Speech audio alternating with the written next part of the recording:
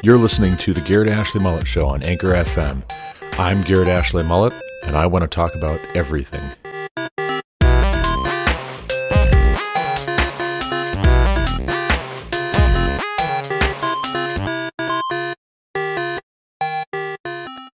Welcome back to the Garrett Ashley Mullet Show. This is, of course, Garrett Ashley Mullet coming to you from Greeley, Colorado for episode 499 of this podcast. Today is November 13th, 2022, also a Sunday. And in this episode, we're going to be talking a lot about some things that are brought up in the Joe Rogan Experience, episode 1895 with Matt Walsh. And I want to start off this episode actually reading a bit of Proverbs from the Old Testament. Proverbs 30, verses 17 through 19. This is in a section titled or with a heading, The Words of Agur, son of Jakeh, the Oracle.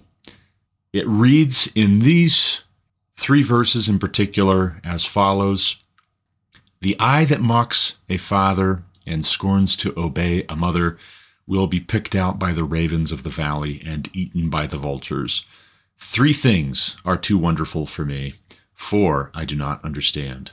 The way of an eagle in the sky, the way of a serpent on a rock, the way of a ship on the high seas, and the way of a man with a virgin.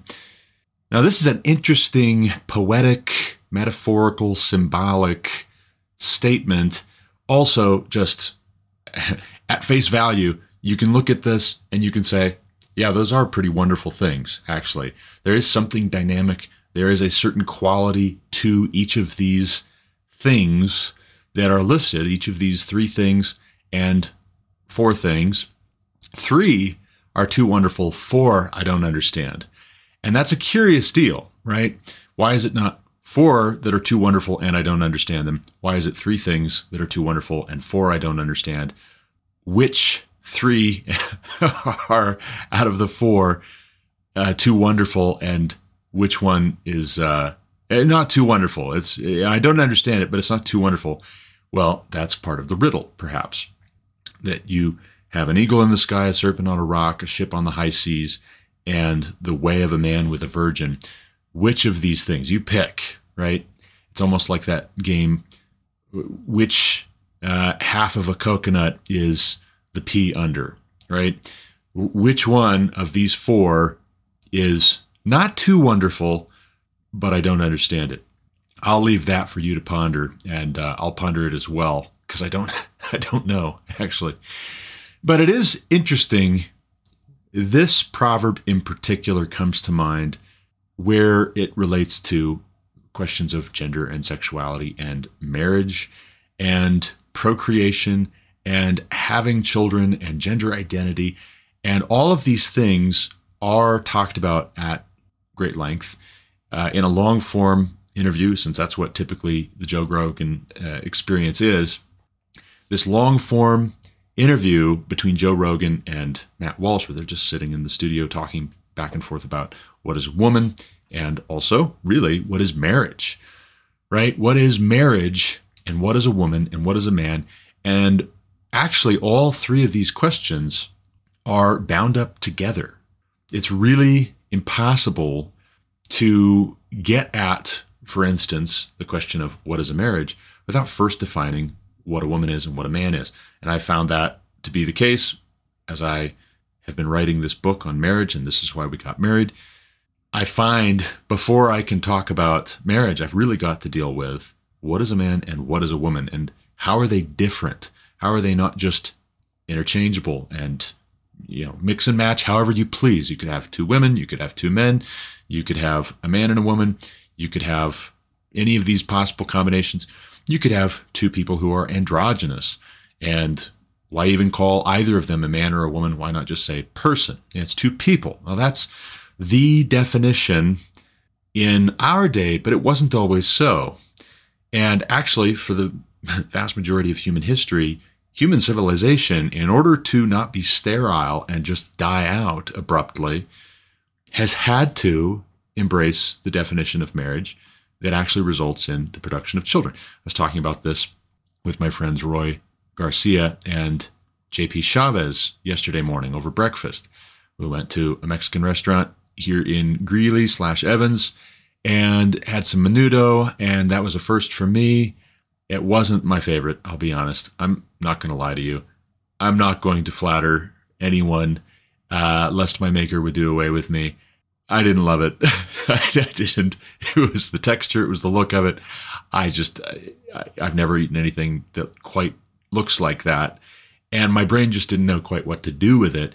And yeah, at the risk of going from not flattering to being offensive, I'll say no more about it for the moment. But I thoroughly enjoyed getting together with Roy and JP, having breakfast, having a cup of coffee, which I did finish, and discussing theology, philosophy, politics, the questions of what is it that we are men, and what is a woman, and what is marriage, and which political party resonates with Hispanics and why.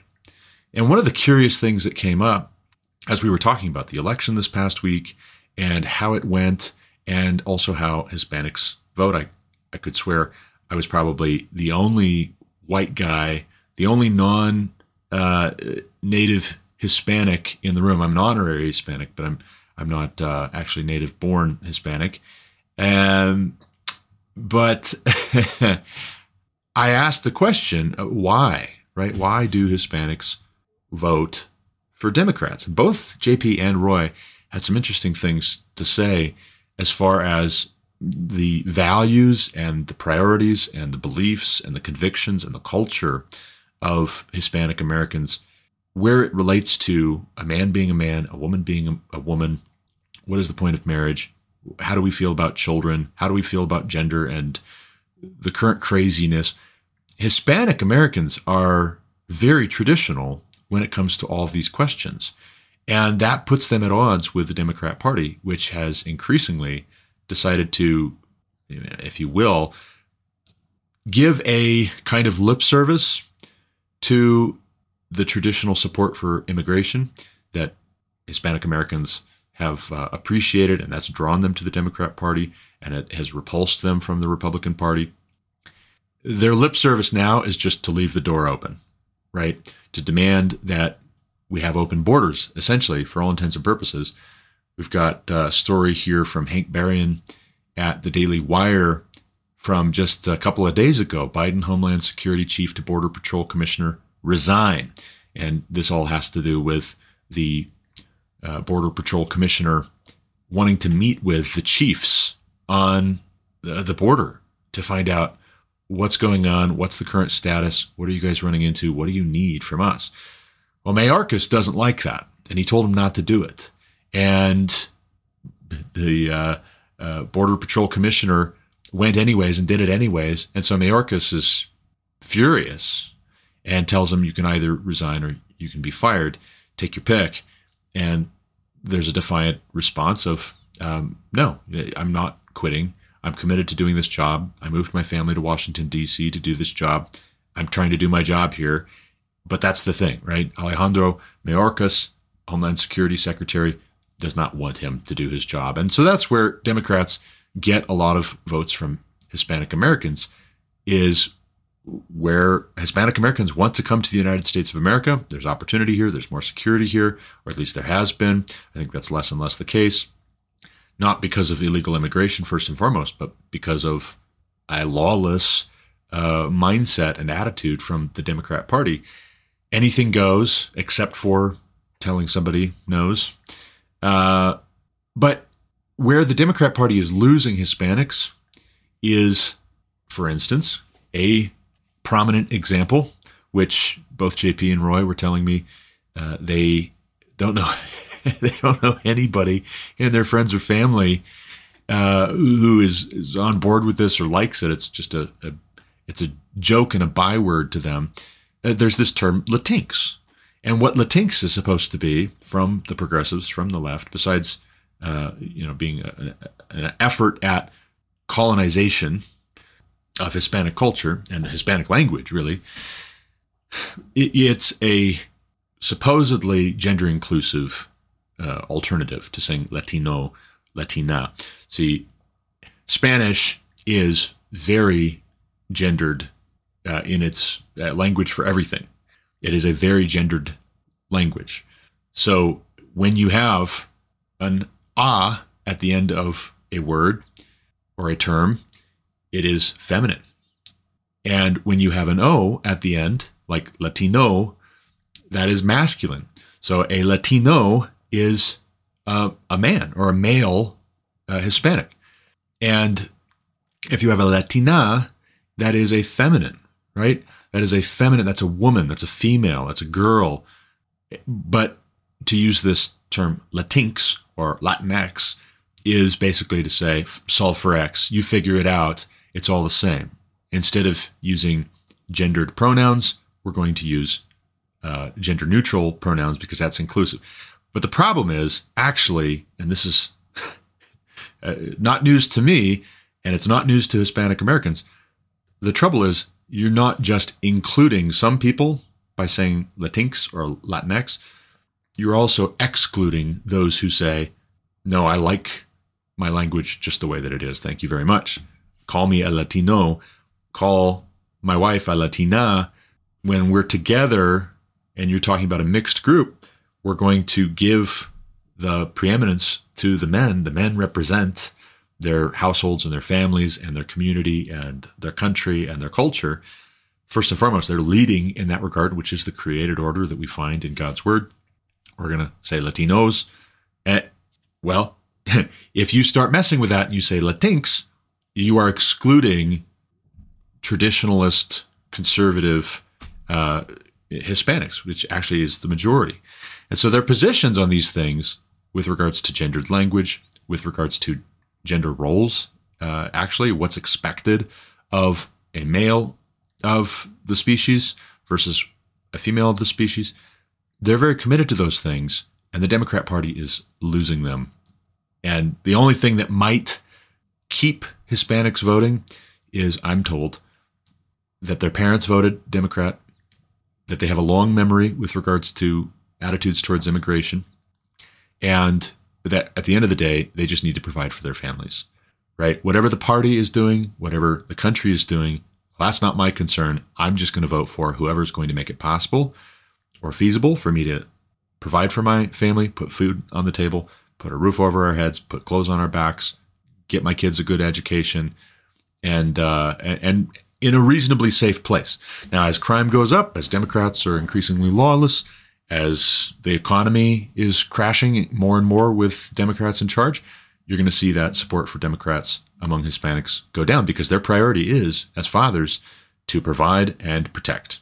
That's their role, and that's a God-given role. Actually, they're quite correct. That is a very much more God-honoring, God-fearing attitude to have. And it does matter that it is a cultural value. It does matter that this is reinforced. It's taught to children from little on up. Like Roy was telling me, he remembers as a kid having a little bike crash and falling and scraping his knee and coming in crying, and his mom being very stern with him. It's not just the fathers with this supposed toxic masculinity and all that. His mother as well says, oh, you're not a baby, right? You need to man up, right? Don't cry. Don't show any pain. You just brush it off and get back to playing because you're a boy and you need to grow up to be a man someday. And that's what's expected of you. And both JP and Roy told me, if you're a little girl, though, if you're Roy's sister or something, and you have the exact same experience, you have the bike crash, you fall and scrape your knee, you come in crying, the whole household is going to come to a stop and focus on trying to comfort you because there's a whole different set of expectations for little girls who are going to grow up to be women someday, that they should be soft and feminine and nurturing, right? So you're going to model that. You're going to reinforce that from a little age on up. And the whole community is going to do that. The whole culture is going to do that in the case of Hispanic Americans. So it matters very, very much.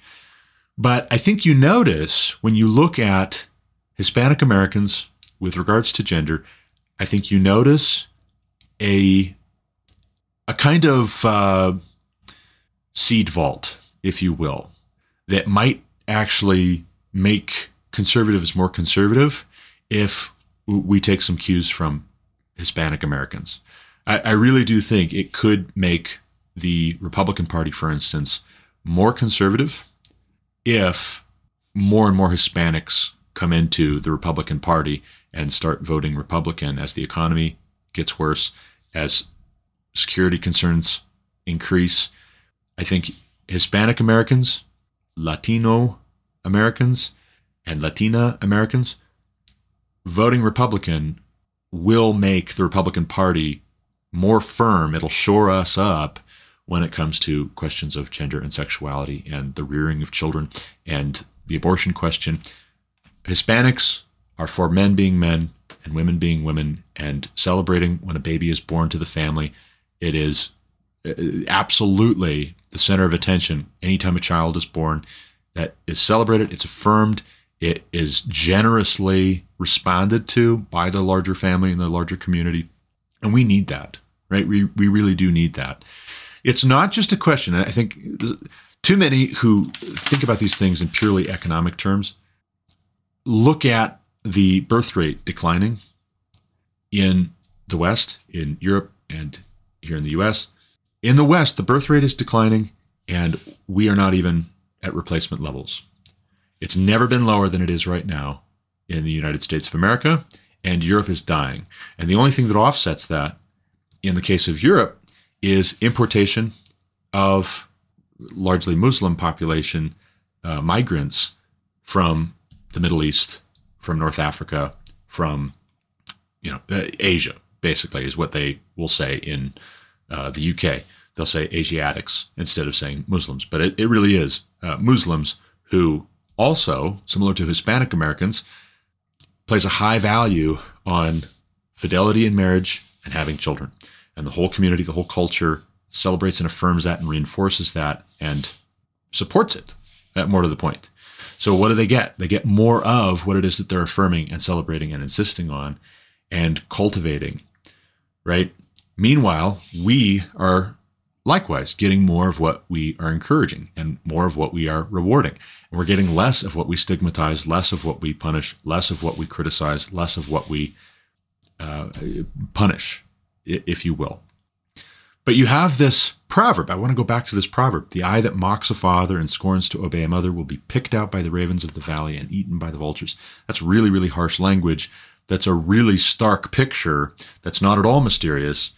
This is a cautionary tale. You need to respect your father and your mother.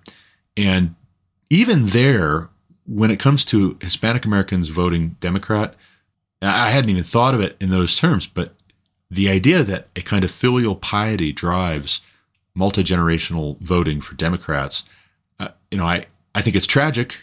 I think it's sad because they're actually voting against not only their own interests and their future generations' prosperity, but they're voting against the entirety of America's long-term interests, holistic interests to vote Democrat. But at the same time, that filial piety, that respect for their mothers and their fathers, that deference to their mothers and their fathers, I think is generally a good thing. It's a wise thing. It's a wholesome thing. And it's that right there that we need more of, although we definitely don't need more voting for Democrats. But then you continue on with the three things that are too wonderful for I don't understand. And an eagle in the sky, majestic, soaring, effortless, powerful. If it swoops down on some creature with these sharp, sharp talons and this razor sharp beak, it's going to have its way. It's going to crush some little rabbit or scoop some little fish out of the water. That is too wonderful. And I don't understand an eagle. It's so other than what I am. I am not an eagle in the sky. I don't have eagle powers. I don't think I ate quite enough of the menudo. But I do feel like there might be some more testosterone coursing through my veins this morning, having eaten the menudo. The way of a serpent on a rock. What is a serpent doing on a rock? It's sunning itself, right? It's getting warm. And even though, especially in the case of venomous serpents, it's a very dangerous creature. If you keep your distance, You don't bother it, it's not going to bother you. I don't like snakes. I hate snakes. But there is something too wonderful, possibly, maybe, and something just mysterious and hard to understand about a serpent sunning itself on a rock and not bothering anybody. It could bite you. You could die if it's venomous.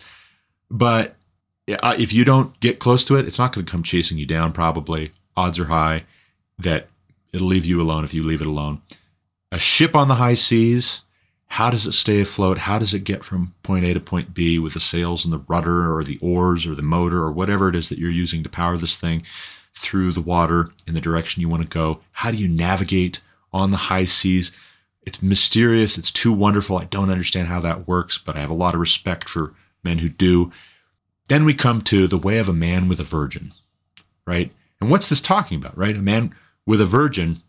This is presumably a suitor and a potential suited. This is potentially a future husband and wife, but this is the courting phase, right? This is the, do I like you? Do you like me? I'm a good man. You're a good woman. Let's see if we can make an arrangement and get married and be a good couple for the rest of our lives. The way of a man with a virgin, there is something particular about it, which, actually, it could be compared to an eagle soaring in the sky, or a serpent on a rock, or a ship on the high seas. These things may be analogous to one another.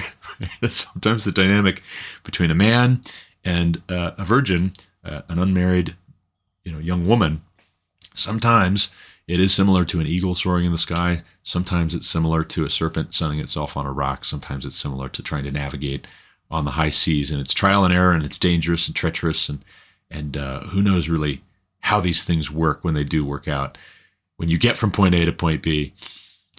But I look at this and I think to myself, there's a profound grace and humility to admitting these are too wonderful and I don't understand them, right?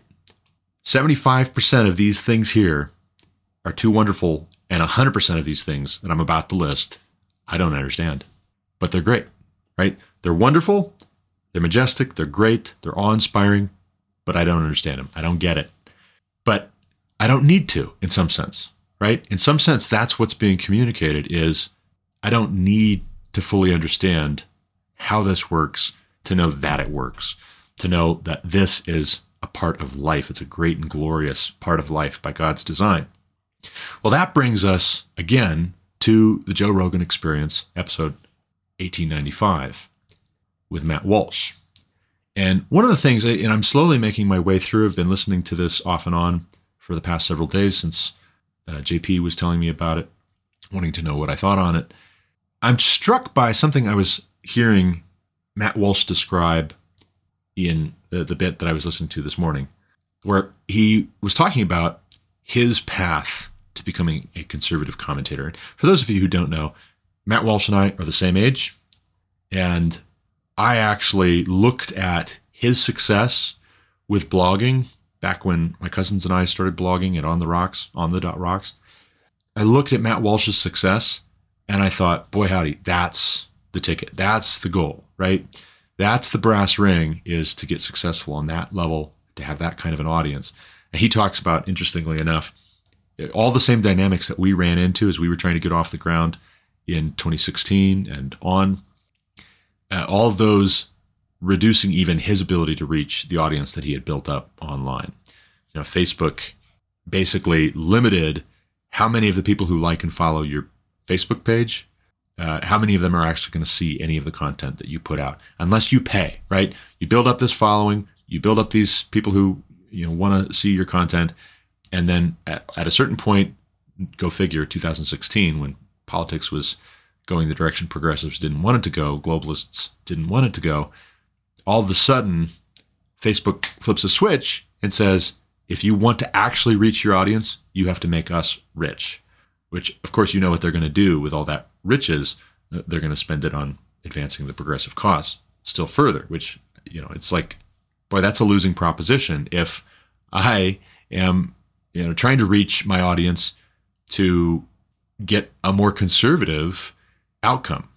and then you're just going to take the money I pay you and fuel the opposite effect. But Matt Walsh is talking about his childhood, right? Rogan wanted to know whether you always knew you were going to be a conservative commentator. How did that come about?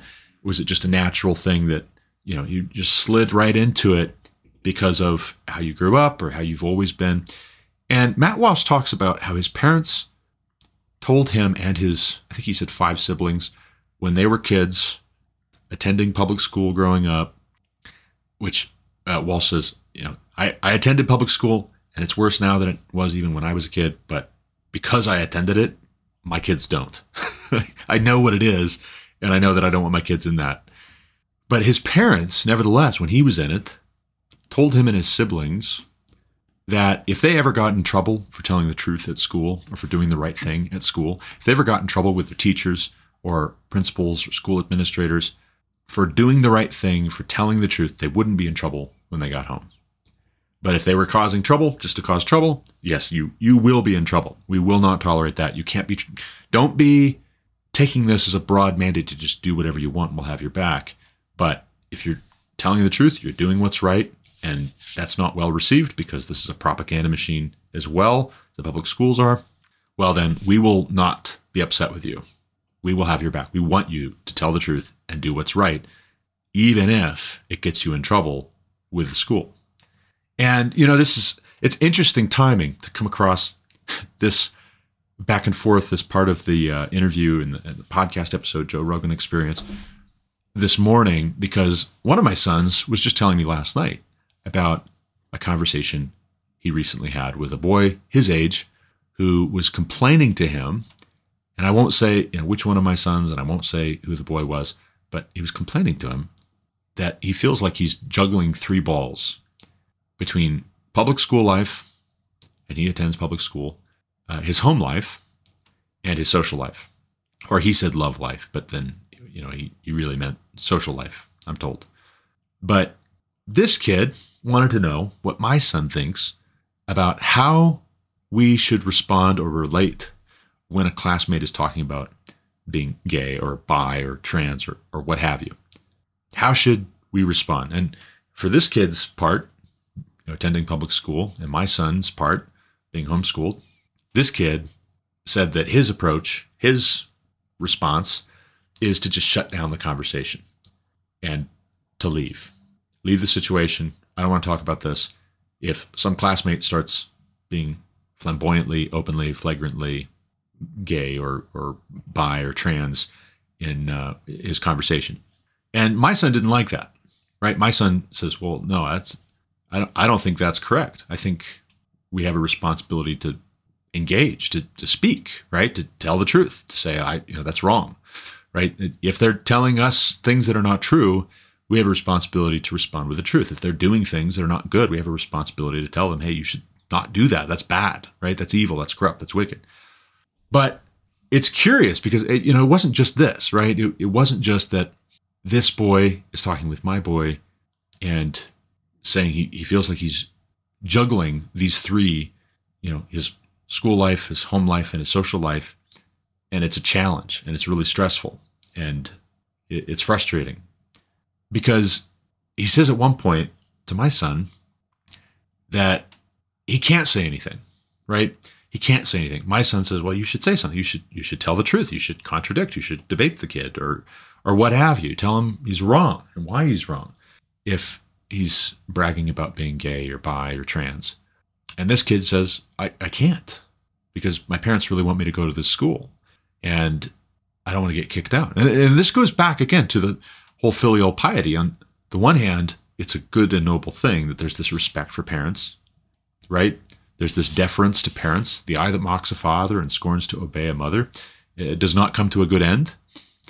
But on the other hand, I think to myself, there's no excuse for the parents putting their kids in a public school scenario like is being described here, where homosexuality is being promoted, celebrated, affirmed. You will get more of what you are promoting and supporting and affirming. Heterosexual marriage is denigrated and torn down and at best met with a shrug, but at worst mocked, told, that needs to wait and wait and wait and wait until, you're 35, 36, have had a hysterectomy or a vasectomy and undergone a transition and a detransition, and now you're sterile. I think it's unconscionable. I think there's no excuse for the parents. I can appreciate the young man saying, well, I don't want to do anything that would displease my parents, and they really don't want me to do or say anything that would get me kicked out of the school. But I would say, they're not my parents, right? I'm free to say, shame on you. Shame on you. In our day especially, with the public schools being such as they are, there's no excuse for Christian parents to send their kids to a public school without making it known that they want their son, their daughter, to embrace what is true and good, regardless of the consequences. And if you can't do that, your kids shouldn't be in that school. If you can't do that, if you're not willing to do that, if you don't have the courage to do that, you need to just get your kid out. If your kid couldn't embrace what is good and what is true and still be a student, still maintain enrollment and pass his classes and survive, right, and come out on the other end, well, then why is your child there? Why is your son or daughter in that scenario? Because you put them there. Because of you. And so shame on you. I mean that. That's unconscionable. That is irresponsible. That's a dereliction of duty. But I would ask you this. Would Matt Walsh have written Johnny the Walrus or filmed What is a Woman if his parents hadn't told him they were in his corner when he was younger? The answer to my way of thinking is no. And I think the answer to his way of thinking is also no, because it's a very relevant fact to his mind when Joe Rogan asks him this question. Joe Rogan, the most popular, successful podcaster in the world for some time. When Joe Rogan asks Matt Walsh, how did you get into being this far right-wing, conservative pundit, commentator? How did that come to be? Matt Walsh credits his parents saying, you won't be in trouble with us if you get in trouble at school for saying what's true and doing what's right. Your teacher says something that's just absolutely false and corrupt, and you have our permission and our blessing to correct them and to say, no, that's not true. For the sake of your fellow students, for the sake of your own soul, you have our support. And if you get in trouble for that, we've got your back. Now, I don't think, even in putting that cause and effect relationship together, I don't think that the parents of this young man who was recently talking to one of my sons, I don't think they're thinking about that at all. I don't think they have that on their radar, actually. I don't think they care about it. If they do think about it, it's not a value, right? It's not a value to them that their son would grow up to have a strength of conviction and courage of conviction like Matt Walsh does. I don't think. If it was on their radar, if it was something that they cared about, then this conversation would not be happening. But it is happening, and I can't come to any other conclusion. Unless you've got a different scenario, a different possibility, this is the best I've got, and I'm sticking with it.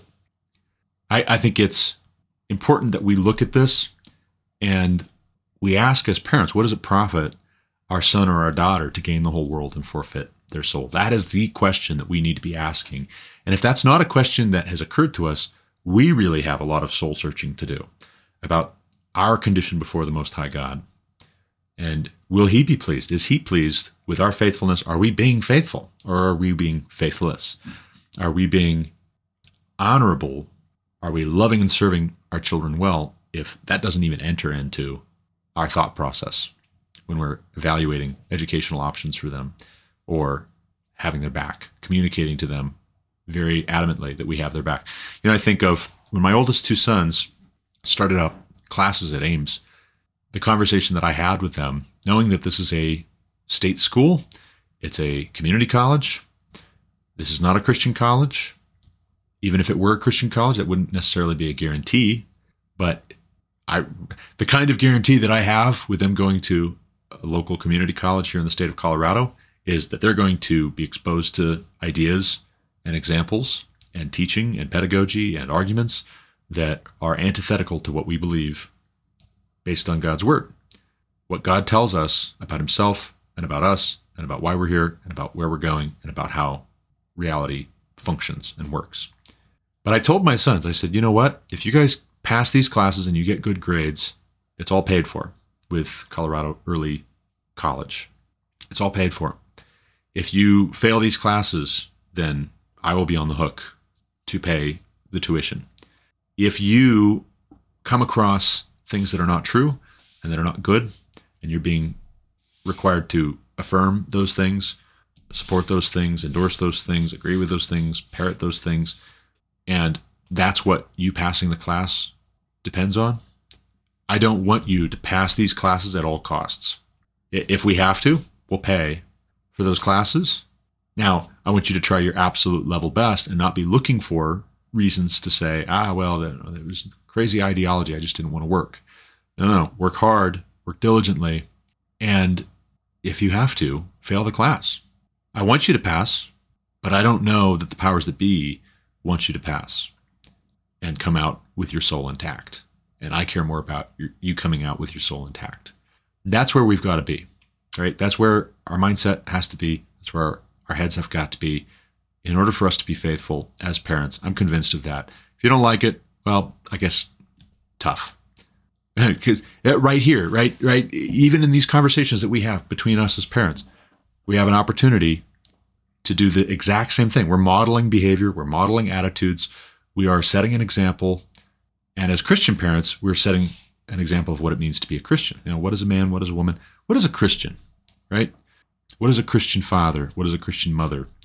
And how do they communicate to their children, to their sons and their daughters in this current environment? It's a very difficult thing. I'm not denying that. It's a very stressful, concerning, worrisome thing. And yet Philippians tells us to think on these things, whatever is good, praiseworthy, commendable, excellent. Think on these things. And so, to my way of thinking, it's good for my kids to do their level best, regardless whether it's recognized.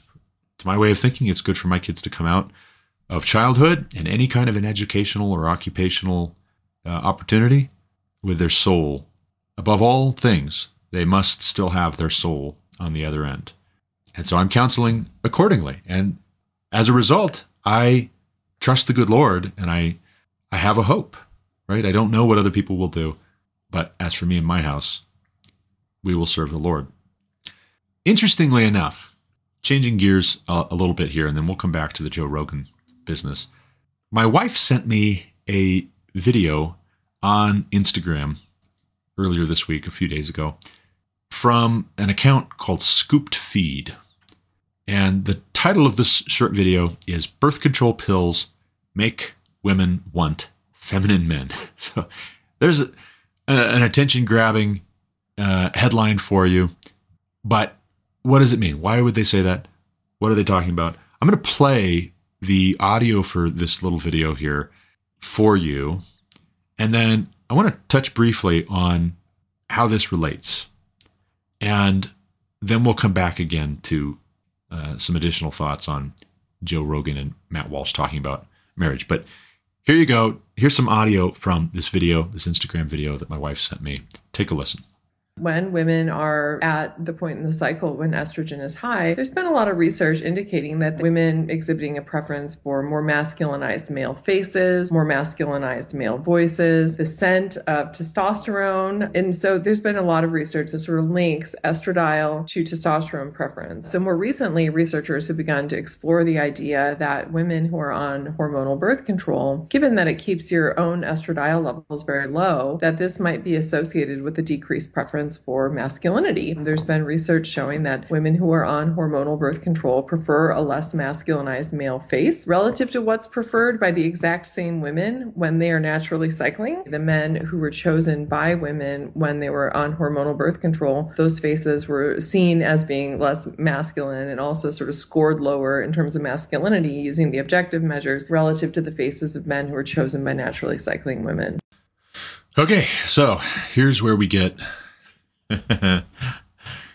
into trouble perhaps with some people. I don't know. There's a possibility of giving offense or people being unsettled or uncomfortable with this topic.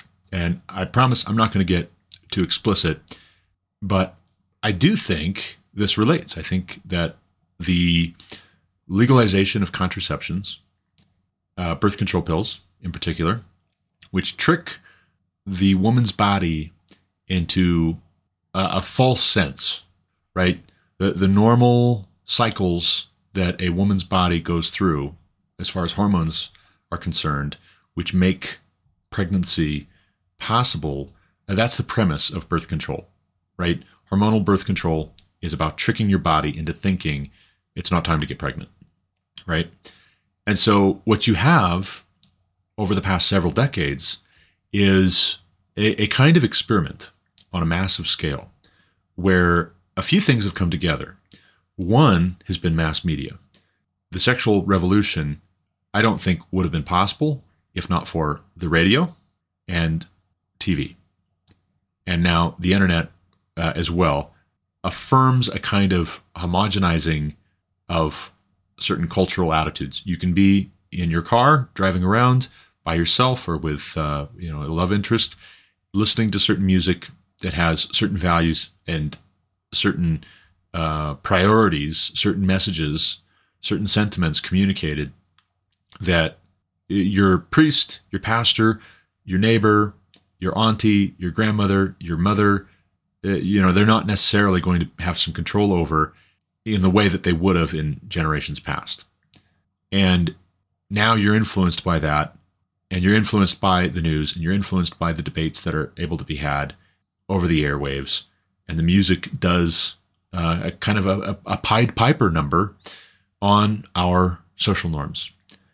From the advent of radio and television and now the internet, we have a loosening of sexual morals.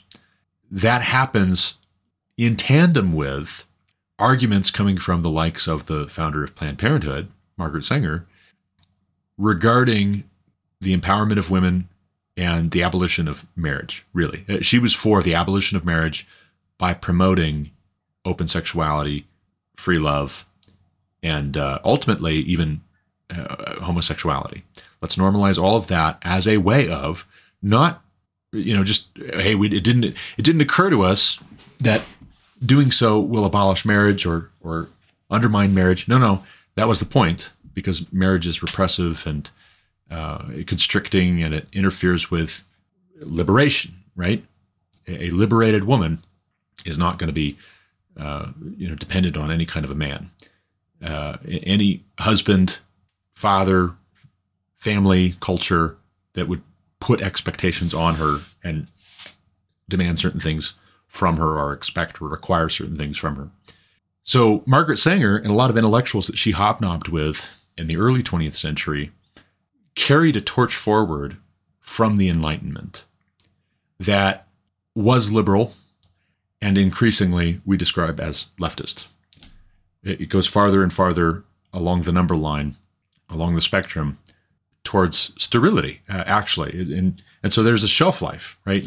It might be a long shelf life in terms of our lifespan, but in the grand scheme of things, civilizationally, there is a shelf life that is not forever, in which these ideas can only sustain future populations for so long before they die out. They go extinct because they're not reproducing, because this is not a fertile soil in which to raise future generations. That's the whole point of birth control. That's the whole point of abortion. That's the whole point of sterilization and getting a vasectomy, getting a hysterectomy.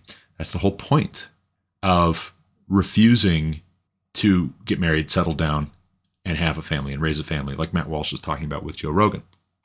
But it's curious when it comes to women who are going to want to get married anyways, but they don't want to get pregnant just yet, which Joe Rogan talks about quite a lot. Birth control is a go-to, and it's been normalized. It was scandalous at first, and then it was legalized because the Supreme Court and our elected representatives listened to bad arguments from a legal standpoint, from an ethical standpoint, from a philosophical standpoint, from a theological standpoint. They listened to bad arguments about what we should be free to do without any kind of interference, objection, constraint from the government. And so birth control was legalized. A lot of women got on the pill. It was of a piece with the sexual revolution. In fact, it made the sexual revolution possible. There were limiting factors prior to birth control from a practical standpoint that a woman is not going to just be sleeping around with a whole lot of men, getting pregnant by all of them forever, indefinitely. At a certain point, she's going to be too tired and her house too full of children and no father sticking around, because that wasn't the arrangement. That wasn't the agreement that he was going to stick around for life. If that had been the agreement, they would have gotten married on the front end, and this would be a totally different scenario. He'd be providing for and protecting her and those children, raising those children, leading that family. But the sexual revolution is the antithesis of that, and not accidentally, on purpose, and deliberately, committedly, at a very foundational root level in our psychology. A lot of the folks who went the birth control option and relied on that as they were having, open relationships, one after another, at a certain point did find the one, right? And so we have this language that is newfangled, and it's not to be assumed that you could just extrapolate it backward. Like, this is the way it's always been. It hasn't. It's been for decades now in American culture and Western culture, the status quo. And our memory is not long enough. Mine at 36, Matt Walsh's at 36, is not long enough to remember a time before this. But that's where you get books and you read books. You know better, and you talk with older generations and you know better. But it was not always assumed that men and women are looking for their soulmate, and they're just going to try one partner after another until they find the person that they're most emotionally drawn to, or they are most attracted to, or they get along with the best, or they're the most likely to be successful with. And yet that's what has happened. And that's, I'm convinced, why the divorce rate has been so high. The divorce rate has been so high because a lot of folks who fundamentally at their root weren't committed to monogamy had their fun, then they got settled down, but then they're really not still settled down, right? At a certain point, they change their mind that this person is the one, and they give up. And they give up in lots of active and passive ways, and then the marriage breaks down, and then they get a divorce. But in the meantime, birth control, if this is correct, right? If this video that I just played for you, the audio from, if it's correct, when those women who were on the pill were fooling around or settling on this or that mate that they had these strong feelings for, when these women got off of the pill, they maybe had a very different perspective on the men they had chosen to be mates with regards to how attractive they found them now. If they selected them and thought they were so attractive in part because they were on the birth control pill, but part of the effect of the birth control pill on their psychology, on their hormones, and on their response to this or that man, relative all others, if their response was to be more attracted to men who were less masculine and more feminine, then they stopped taking birth control and found that they weren't attracted to the man that they married. Well, then that also would feed into, in addition to other things, at a very, again, root level, a undermining of what's necessary for a healthy marriage. And so I think that contributes. I think it contributes to the divorce rate. I think it contributes to failed marriages and unhappy marriages, that you had a lot of young women picking a mate, picking a husband to finally settle down with, then getting off birth control when they were ready to self-actualize and having children, and then finding that they don't find them as attractive when their body is going through its normal cycles. And so what do you do with that, right? And also, if we're selecting future generations' traits in some sense through who we decide to marry, and that's established, that's well known.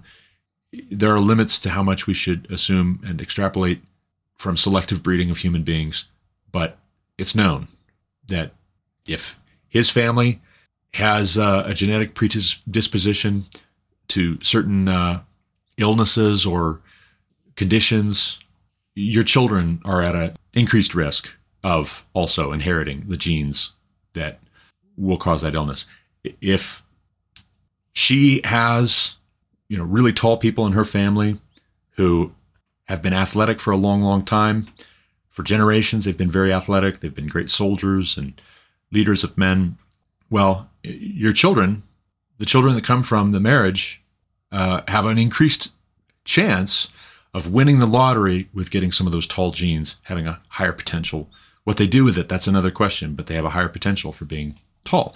Well, what happens when you have a large percentage of women selecting a mate under the influence of birth control who is less masculine, who has less testosterone?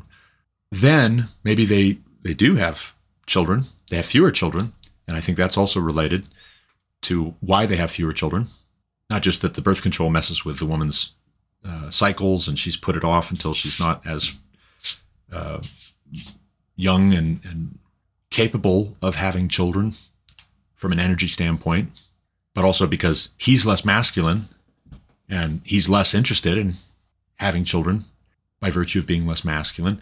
And he's also less attractive to her when she stops taking birth control because he's less masculine. At the point in her cycle where she's going to be able to get pregnant, he's less attractive, so they are at a lower chance there as well. But then also, too, let's say they have children anyways, right? They have children, and he's less masculine, and you have 3 or 4 generations at this point since the legalization of birth control, which are being born at a much higher rate to couples where the men are less masculine.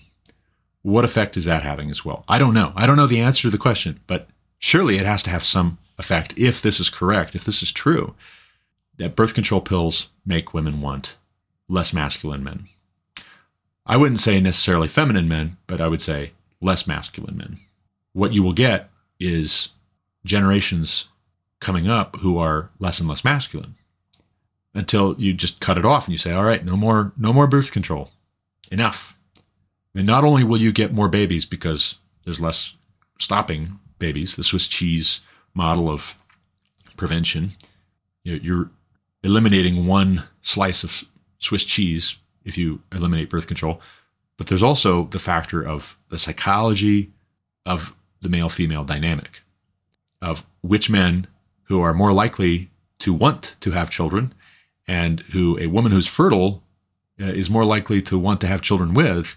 You will get more children, and you will probably get more masculine male offspring as a result, and you will have more successful marriages. I'm confident that that is how this works together from a dynamic standpoint. But going back to Joe Rogan for a moment, Joe Rogan says relationships in our society are in a bad condition. And he says it's not because of gay marriage. And I actually agree. I agree it's not because of gay marriage, but gay marriage is a continuation of the bad condition that relationships are in. It's the next logical progression. Aside from young people just not getting married at all and being celibate and asexual, gay marriage is one of the outcomes of high divorce rates, which is, as a factor in the psychology of young people who grew up seeing their parents get divorced, that high divorce rate is a result of the sexual revolution and the birth control pill and abortion. And Rogan, for his part, he says at one point, he doesn't see how gay marriage harms heterosexual married couples. And I would say that is short-sighted. Insofar as society will get more of what it affirms and celebrates, we will get fewer marriages to the extent that cultural support for marriage decreases. If we're celebrating gay marriage, we will get more gay marriage.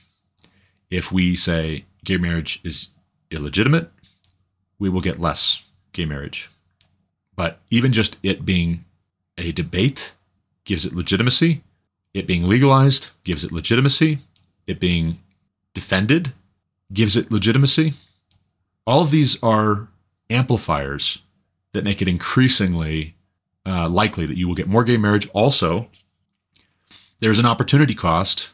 The more that society is wanting to not value heterosexual marriage more than gay marriage, the less society will be encouraging heterosexual marriage and affirming it and supporting it and getting more of it. So you will get less heterosexual marriage the more that you affirm gay marriage as every bit as legitimate, as there being no distinction. But Rogan also, similarly, at least he's consistent, he doesn't see why gay or lesbian couples shouldn't be allowed to adopt. Who's hurt, right? Who does that hurt if a gay couple or a lesbian couple want to adopt a kid and raise a kid together? And they're not, obviously, a heterosexual couple. Who cares, right? What's it to you? Rogan's blind spot in that is the relational and developmental malnourishment, spiritually, mentally, emotionally, that Walsh actually, he brings up that speaks to the irreplaceable contributions, invaluable contributions, priceless contributions that a father makes in the rearing of children, that a mother makes in the rearing of children by virtue of the father being masculine, the mother being feminine. Walsh brings it up, and Rogan doesn't carry that point any further. I don't know why he doesn't pull on that thread, except that it's a losing premise for his position. He doesn't want to take that position for all the same reasons that, for instance, this young guy that was just talking with my son is afraid to speak up in the public schools because he'll get expelled. Rogan knows that that would damage his brand. He would be over. He'd be canceled. Sponsorships, Spotify, his audience, they would be done with him. Or at least that's what he's convinced of. And that's unfortunate. But Walsh is right? Walsh is right that this hurts the child. It also hurts society. And a radical libertarian attitude won't see that, won't recognize that, won't acknowledge that. But it's the case, regardless. It doesn't matter. If you can deny it all you want, it still is part of what we are seeing play out and express itself in the trends, in the statistics, in the anecdotal evidence of despair and suicide and self-harm and substance abuse. Rogan also doesn't understand why the point and purpose of marriage should be procreation. He objects to that. It seems like things get tense when Walsh and Rogan are going back and forth about the point of marriage to be fruitful. Rogan does recognize, however, interestingly enough, he does recognize we are devaluing marriages of couples who don't have children if we say the point of marriage is to have children. And hear what I'm saying, please. I'm not saying we shouldn't allow couples where, let's say the man has had some kind of a tragic accident. He can't have children. The woman has had some kind of a terrible accident. She can't have children. I'm not saying we shouldn't allow them to marry. I think we've got an example in Abraham and Sarah of a couple that is infertile and yet they have a totally legitimate marriage. I mean, they make dumb, boneheaded decisions, but you don't have to be fertile or infertile to have that be the case. All you have to be is a human being. In the case of Zechariah and Elizabeth in the New Testament, they're also infertile, very similar situation. They don't believe they will ever have children. They're advanced in age. They're old. One or the other of them is incapable until God supernaturally makes it possible for them to have children. And then John the Baptist is born. So I'm not saying couples who are infertile shouldn't be allowed to get married or that we shouldn't celebrate them, but you have to make value judgments in order to get more of a good thing. To refuse to make value judgments is to make a value judgment that the highest good you can conceive of is everyone being equal. Let's radically redistribute not just wealth, but social standing, affirmation. Well, in that case, it's the book of Judges. Everybody's just going to do what's right in their own eyes. And also, civilization will crumble. That cannot be sustained. That is an infertile, sterile worldview, actually, definitionally. Al Mohler was talking about this on the briefing this past week. It is definitionally a sterile worldview.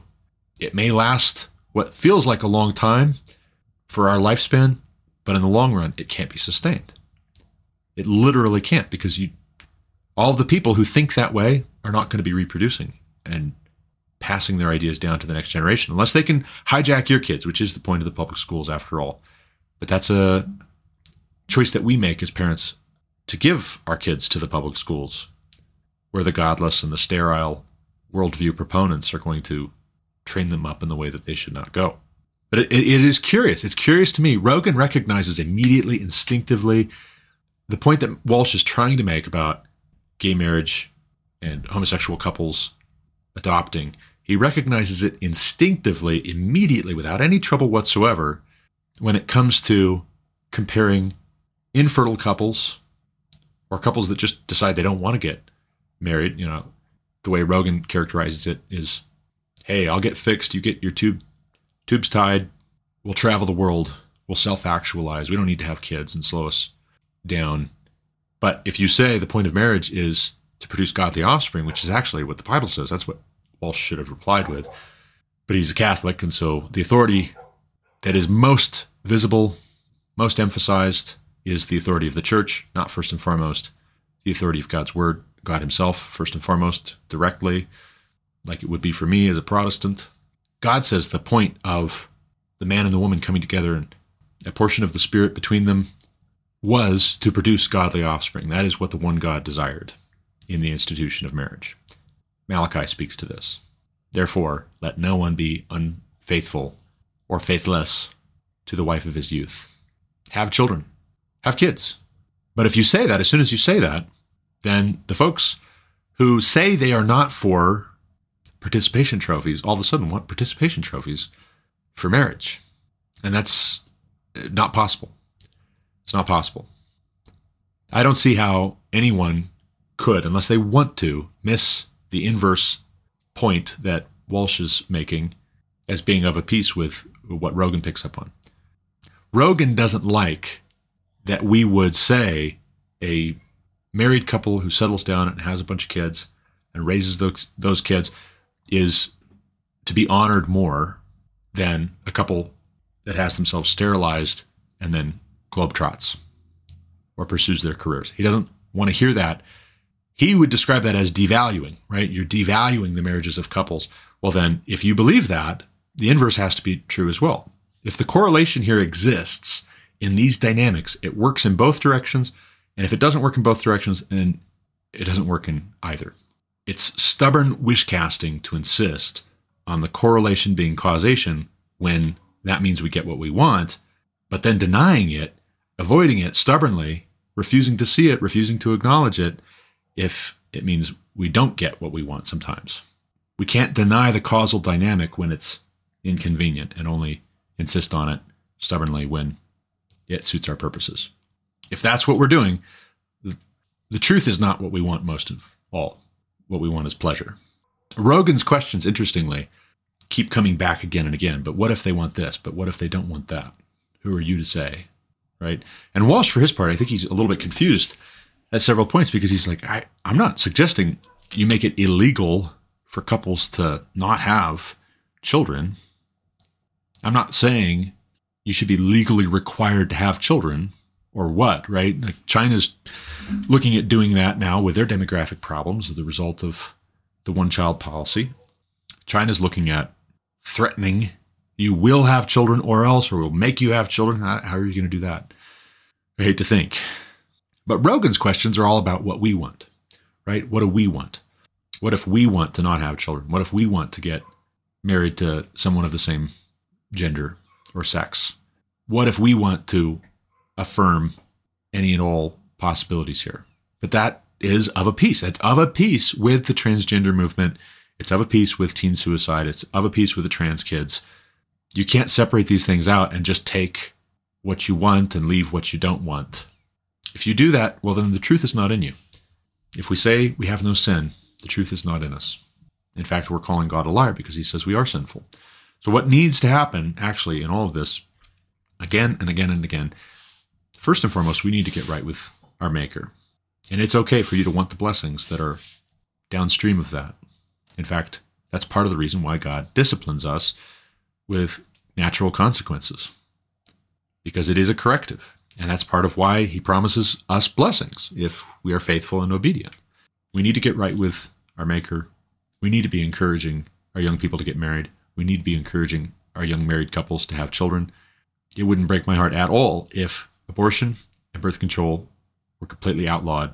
Birth control pills, I'm not saying any and all ways that somebody might try and forestall, delay having children. There are lots of legitimate reasons why you might be reluctant if you can help it, but there are limits. We've got to be thinking more holistically here about what we risk and not short-sighted. If we want to be short-sighted, well, we might just have a sterile worldview.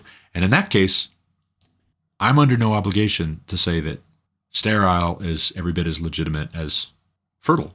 In fact, as a Christian, I have a responsibility to point you to what God says. We should obey God rather than men.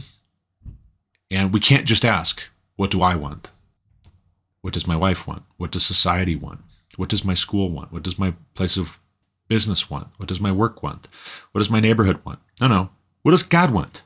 What does God want? That should be the first question.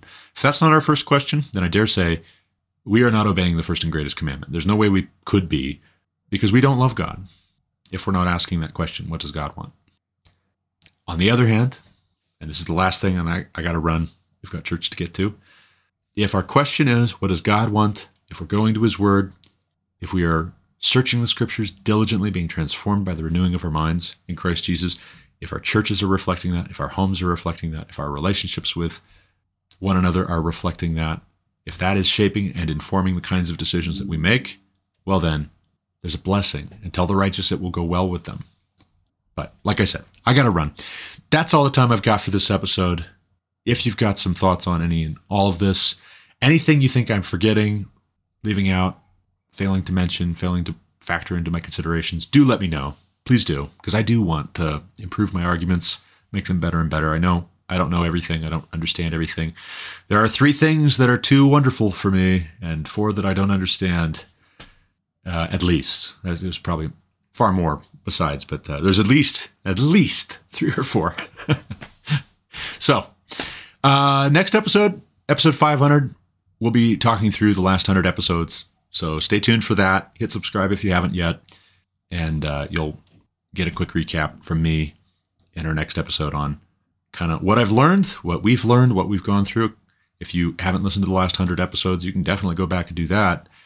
But I'll give you maybe an idea of where you could start if you haven't caught all 100 of those episodes. Maybe some highlights that you might want to check out. But for now, as always, thank you for listening. Until next time, God bless. You've been listening to The Garrett Ashley Mullet Show on Anchor FM. For more content like what you just heard, subscribe to this podcast on Apple Podcasts, Google Podcasts, or Spotify. Also check out thegarrettashleymulletshow.com to subscribe to email alerts when new episodes are published. As always, you can reach me with any comments, questions, complaints, objections, or insights at garrettashleyMullet@protonmail.com.